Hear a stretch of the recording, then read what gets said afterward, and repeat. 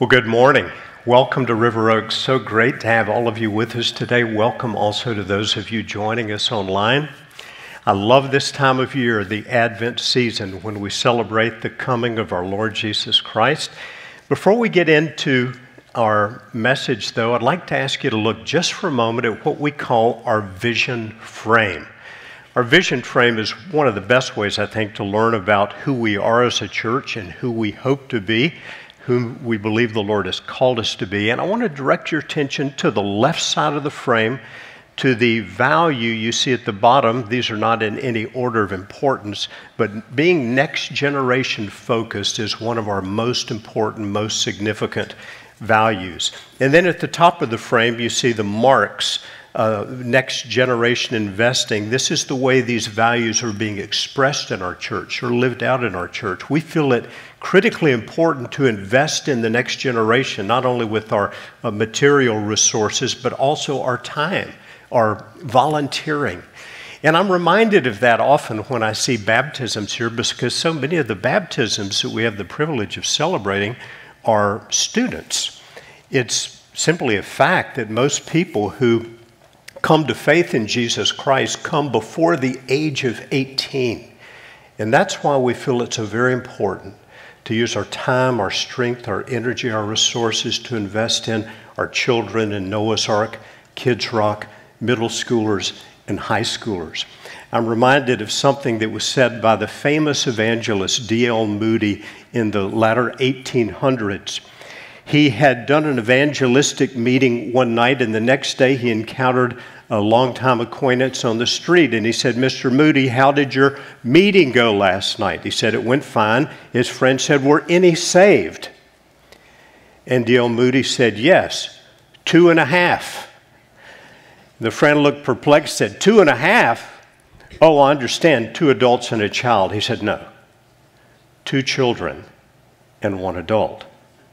The adult's life is half over.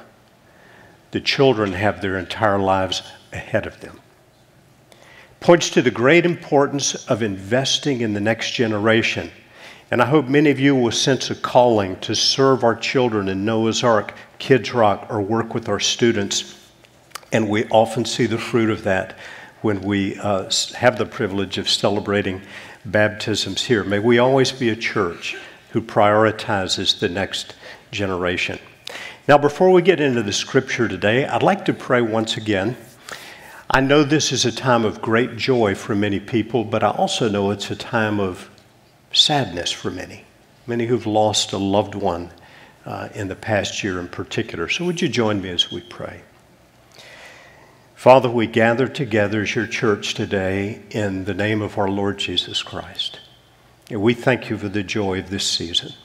But Lord, we want to pray for our friends now for whom this year is particularly a time of deep sadness. Those who have lost a spouse, a child, a parent, a sibling, a close friend or family member. Father, we pray for the comfort of the Holy Spirit for them, that you would fill the place that seems empty with the presence of the Holy Spirit, that your nearness would be very real to them, and your comfort would be very great. Would you bless them and keep them and cause your face to shine upon them? Lord, for those facing health crises or relationship issues or job crises, would you pour grace upon them, that in this season we would find our strength in you, our hope in you. And we pray this in the great name of Jesus. Amen. Well, we are talking this season about what we've called Advent encounters. And we've been looking at people in the Advent passages in the early chapters of both Matthew and Luke, people who had divine encounters particularly with angels. We've seen the life of Zechariah, who encountered the angel Gabriel. Last week we looked at the life of Joseph, who would be the husband of Mary. An angel spoke to Joseph in a dream. And today we'll look at the best known figure in the Advent record. That's Mary, and the conversation that the angel Gabriel had with Mary. We read these words in Luke chapter 1. In the 6th month, the angel Gabriel was sent from God to a city of Galilee named Nazareth, to a virgin betrothed to a man whose name was Joseph of the house of David, and the virgin's name was Mary. And he came to her and said, "Greetings, O favored one, the Lord is with you." But she was greatly troubled at the saying and tried to discern what sort of greeting this might be. And the angel said to her, "Do not be afraid, Mary, for you have found favor with God. And behold, you will conceive in your womb and bear a son, and you shall call his name Jesus. He will be great and will be called the Son of the Most High. And the Lord God will give to him the throne of his father David. And he will reign over the house of Jacob forever, and of his kingdom there will be no end." And Mary said to the angel, "How will this be, since I am a virgin?" And the angel answered her, "The Holy Spirit will come upon you, and the power of the Most High will overshadow you. Therefore the child to be born will be called Holy, the Son of God. And behold, your relative Elizabeth, in her old age, has also conceived a son, and this is the 6th month with her who was called barren. For nothing will be impossible with God." And Mary said, "Behold, I am the servant of the Lord. Let it be to me according to your word." And the angel departed from her. Bible commentators say that Mary was likely a very young teenager when these events took place, perhaps only 14 or 15 years of age. If she was in our church, we'd say she was part of the next generation. She was young. And yet we see this in God's word to Mary, this young woman, remarkable encounter with the angel Gabriel. It says, "Greetings, O favored one, the Lord is with you."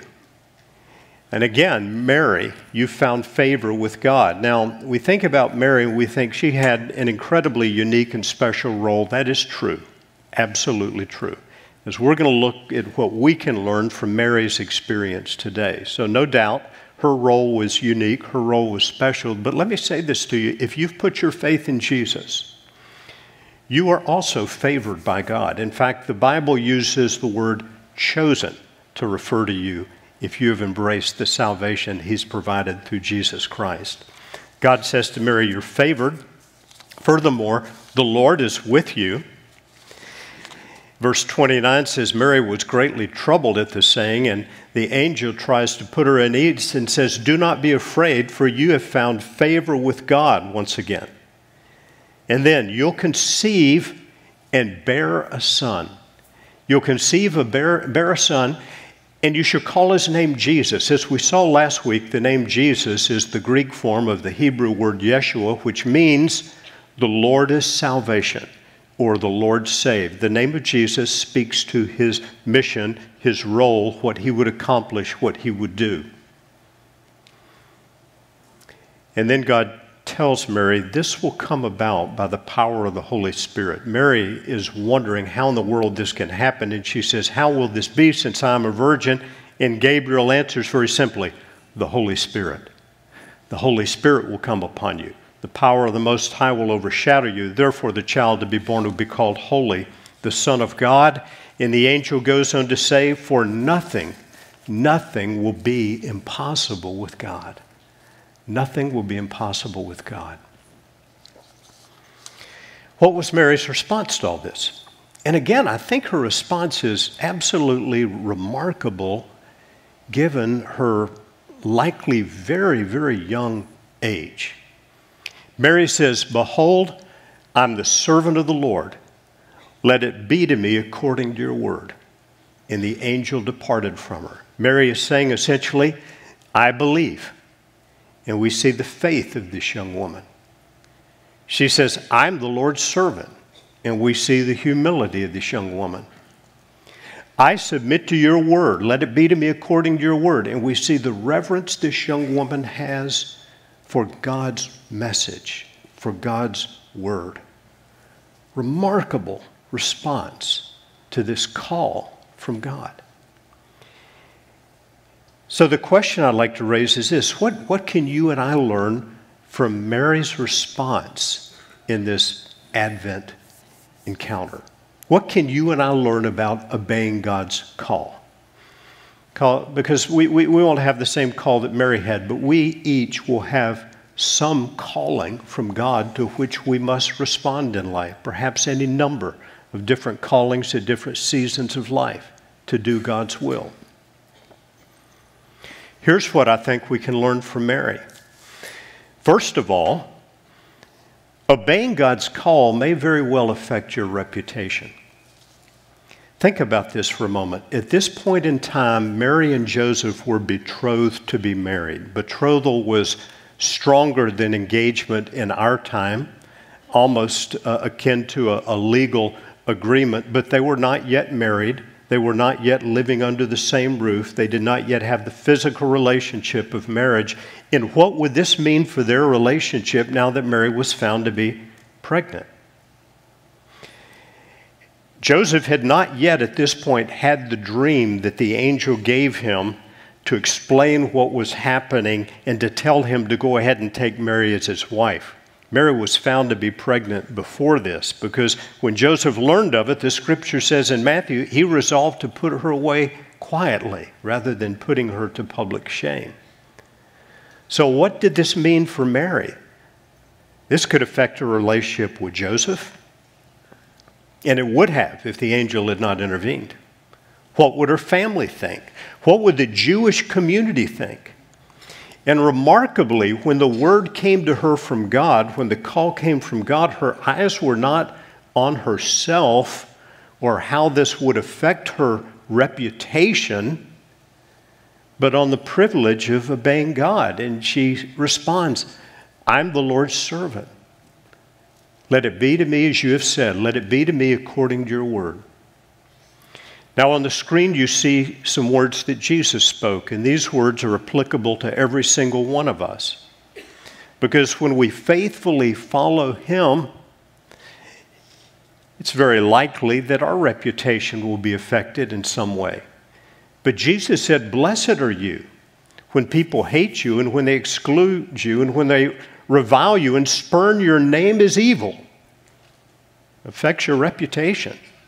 Your friends may reject you. Oh, she's that Christian. He's that Jesus freak that actually believes the Bible. Jesus said, when they spurn your name as evil on the count of the Son of Man, actually rejoice in that day and leap for joy, because your reward is great in heaven. Obeying God's call fully, as Ethan and Lydia expressed today in their baptism, obeying God's call may well affect your reputation, very likely will. Secondly, obeying God's call may disrupt your plans. In Jewish culture, weddings were the greatest of celebrations. We read a lot about Jewish weddings in the Gospels. Jesus told parables and did his teachings around wedding feasts and wedding celebrations. Sometimes in Jesus' day, a wedding celebration would go on not for an entire day, but days actually. And we can imagine that for a young Jewish woman like Mary, her anticipation of her wedding day would have been her anticipation of probably the greatest celebration in her life. She would have looked ahead to it, she would have dreamed about it, and since she'd been betrothed to Joseph, probably would have been part of planning things, but now all of a sudden, God's plan changes her plans. We don't read in the Bible anywhere of a wedding for Mary and Joseph. All we read is in the Gospel of Matthew that an angel spoke to Joseph and told him that that which is conceived in his wife was from the Holy Spirit, that he was to take her as his wife. And we read in Matthew 1:24, he took her as his wife but did not know her until she had given birth to a son. Maybe they had a wedding, but I think surely it was not the large Jewish celebration that a typical wedding may have been in that time. God's call may disrupt our plans. God's plan for our lives is always best. But God's plan for our lives is not always easy. It will likely come with some degree of sacrifice on our part, some trials and adversities, perhaps some disappointments. I think, for example, of God's plan for Jesus going to the cross, God's plan for the apostles, the disciples, and what they had to leave behind to faithfully follow Jesus. I think of the Apostle Paul, of whom God said, I'll show him what great things he must suffer for my sake. Obeying God's call may disrupt your plans, but that is in order to follow his better plan. Not easier, but better. Thirdly, we see this in Mary. Obeying God's call will require faith. When Mary goes and sees her cousin Elizabeth, Elizabeth says to her, "Blessed is she who believed there would be a fulfillment of what was spoken to her from the Lord." Remarkable the faith of this young woman, Mary. She believed there would be a fulfillment of what was spoken to her from the Lord. I marvel at the faith of this young woman. It requires faith in God to obey him. When God calls us to repent, to turn from sin and begin to follow Jesus, it takes faith. When God calls us, even as those who already know Jesus, to sacrifice something, to forgive someone, to take a step of faith to witness to someone, to share our faith, to give, to forgive someone, it always requires faith, step of faith. And sometimes God's call will go against our wishes. His call may seem like actually a great risk at times. And it will require faith to obey him. But we must always remember this. When God calls us to obedience in some way, and it requires faith, we must always remember our faith is not in ourselves. Our faith is not in our ability to do what God says do. Our faith is in our Creator, the all-powerful one, the omnipotent one. And that's the way it was with Mary. She believed there'd be a fulfillment, and God would bring about that fulfillment of what was spoken to her by the Lord. So we see obeying God's call may affect our reputation. It may disrupt our plans. It will require faith. But finally, obeying God's call will result ultimately in joy. Great, great joy. Mary, after Elizabeth says to her, "Blessed is she who believed there would be a fulfillment that was spoken to her by God," Mary begins with these incredible words that are known as the Magnificat. And she says, "My soul magnifies the Lord. My spirit rejoices in God my Savior. For he has looked on the humble estate of his servant. For behold, from now on all generations will call me blessed. For he who is mighty has done great things for me, and holy is his name." Despite the challenges to her reputation and her plans, Mary's response is joy. She feels privileged to be able to do what God says to do despite the cost. Mary says yes to God, and she has great joy. Throughout the Advent accounts in Scripture, we see joy surfacing throughout. When the Magi see the star that leads them to the Christ child, the Bible says they rejoiced exceedingly with great joy.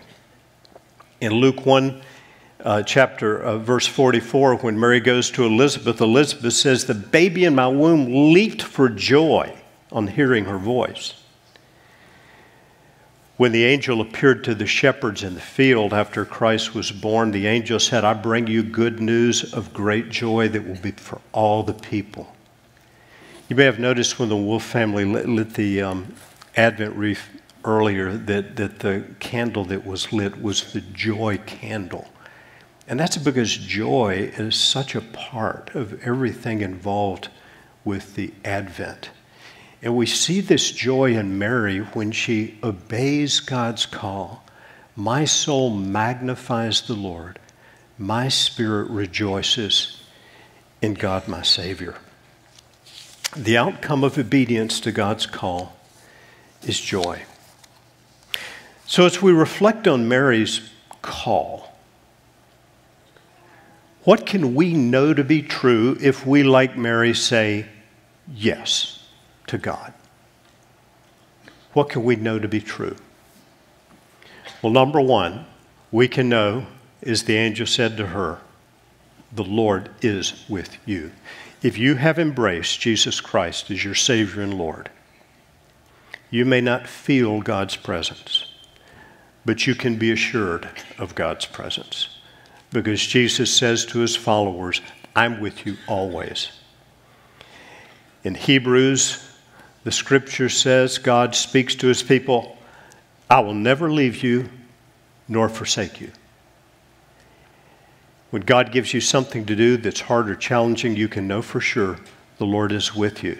Secondly, you can know that the Lord will give you the power to do whatever he calls you to do.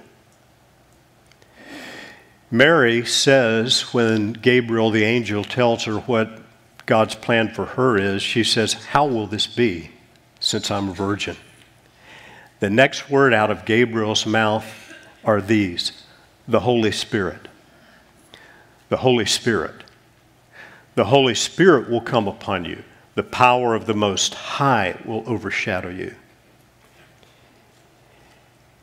We may wonder, how can I witness to someone, share my faith with someone? So one of my friends at school, or somebody I'm going to see over the holidays for my family. How can I do that? I think God's calling me to do it. How can I possibly do that? I don't have the knowledge. I don't have the ability. The answer is the same: the Holy Spirit. You may be thinking, how can I live a more holy life? Continue to struggle with this thing. The answer is the same: the Holy Spirit. You may be thinking, how can I become a person of prayer? I know I'm supposed to pray. I read in the Bible we're supposed to pray. I struggle with prayer. Is it possible for me ever to become a person with a vibrant prayer life? The answer is the Holy Spirit.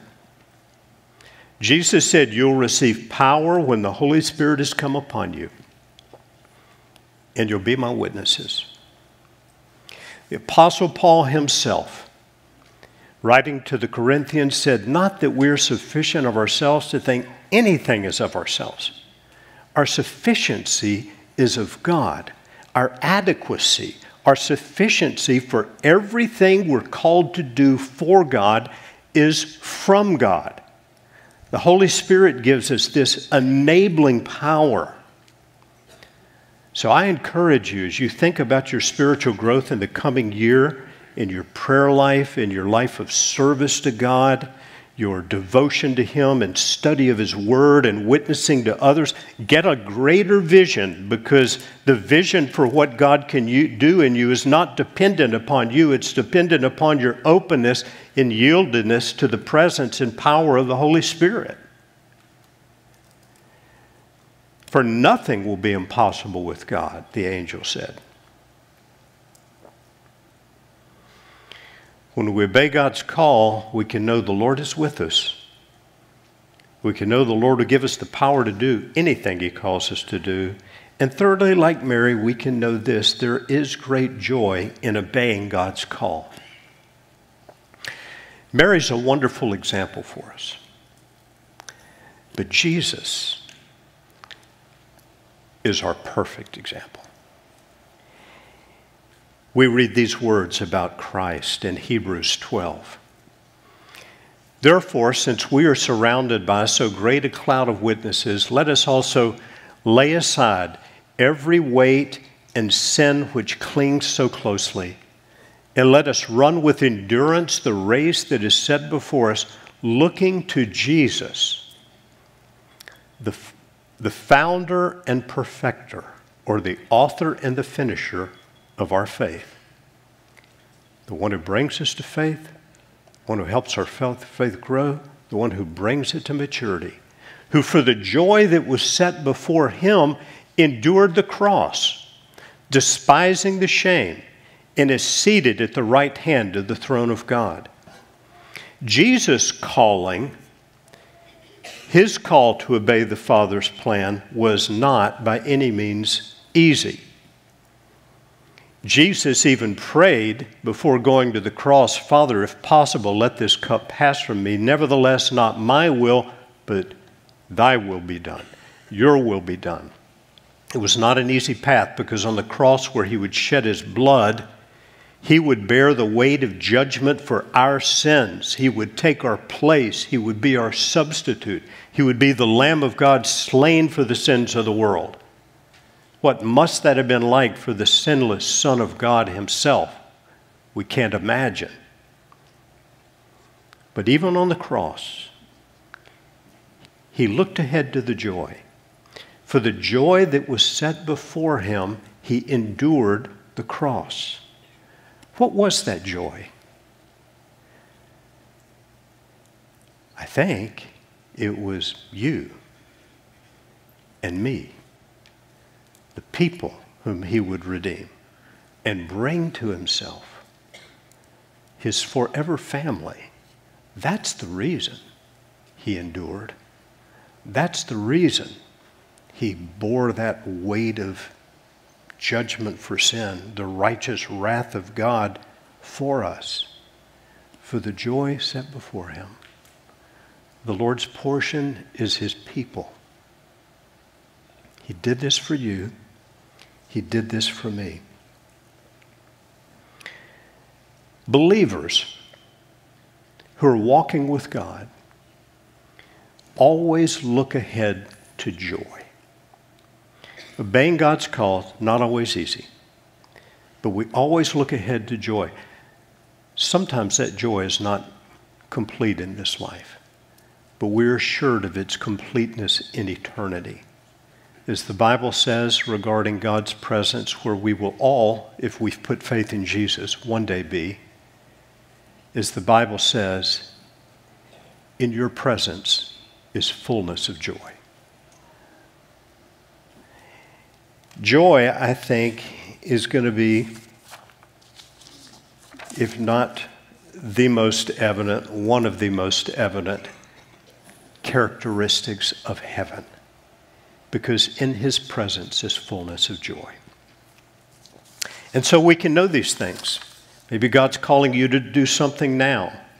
You know he's calling you. You can know the Lord is with you.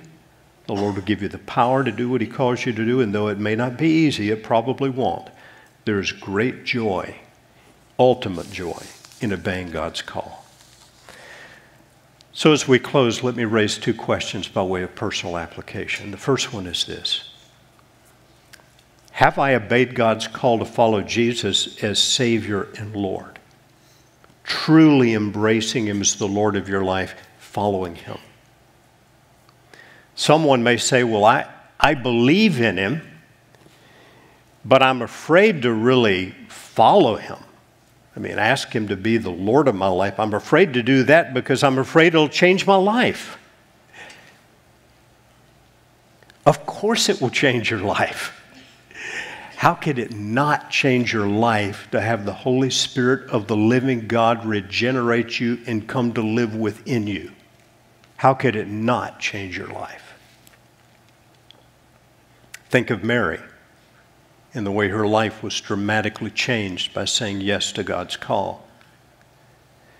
But let me ask you this: would you rather walk through life going your own way or going the way that's guided by the God who created you and is omniscient and all-powerful, all-wise? What's the better choice? Secondly, if you are a believer, is God calling me to take some step of faith to obey him more fully?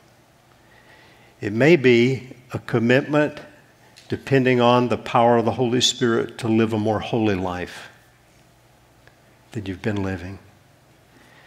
Maybe obedience to forgive someone who you know God's calling you to forgive.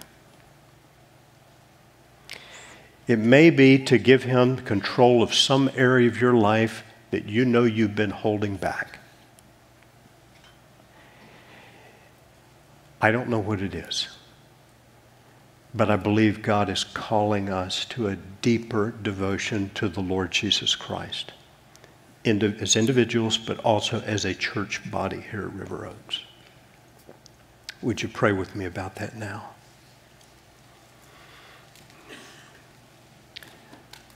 Father, I have a sense that your Holy Spirit is speaking to many of us today about yielding control to you. I pray for those who have not yet embraced Jesus as Savior and Lord, that you bring them to that yielded devotion and a true saving knowledge of Jesus as the way and the truth and the life this day. For others who are wrestling with obedience to you in some way, Lord, would you enable them to say like Mary did, "Behold, I am the servant of the Lord. May it be to me according to your word. May it be to me according to your word." May we say yes to you, Father. Yes to you. And know that you give us the power to do what you call us to do, and that ultimately the greatest joy is found in obedience to you. We ask this in your holy name. Amen.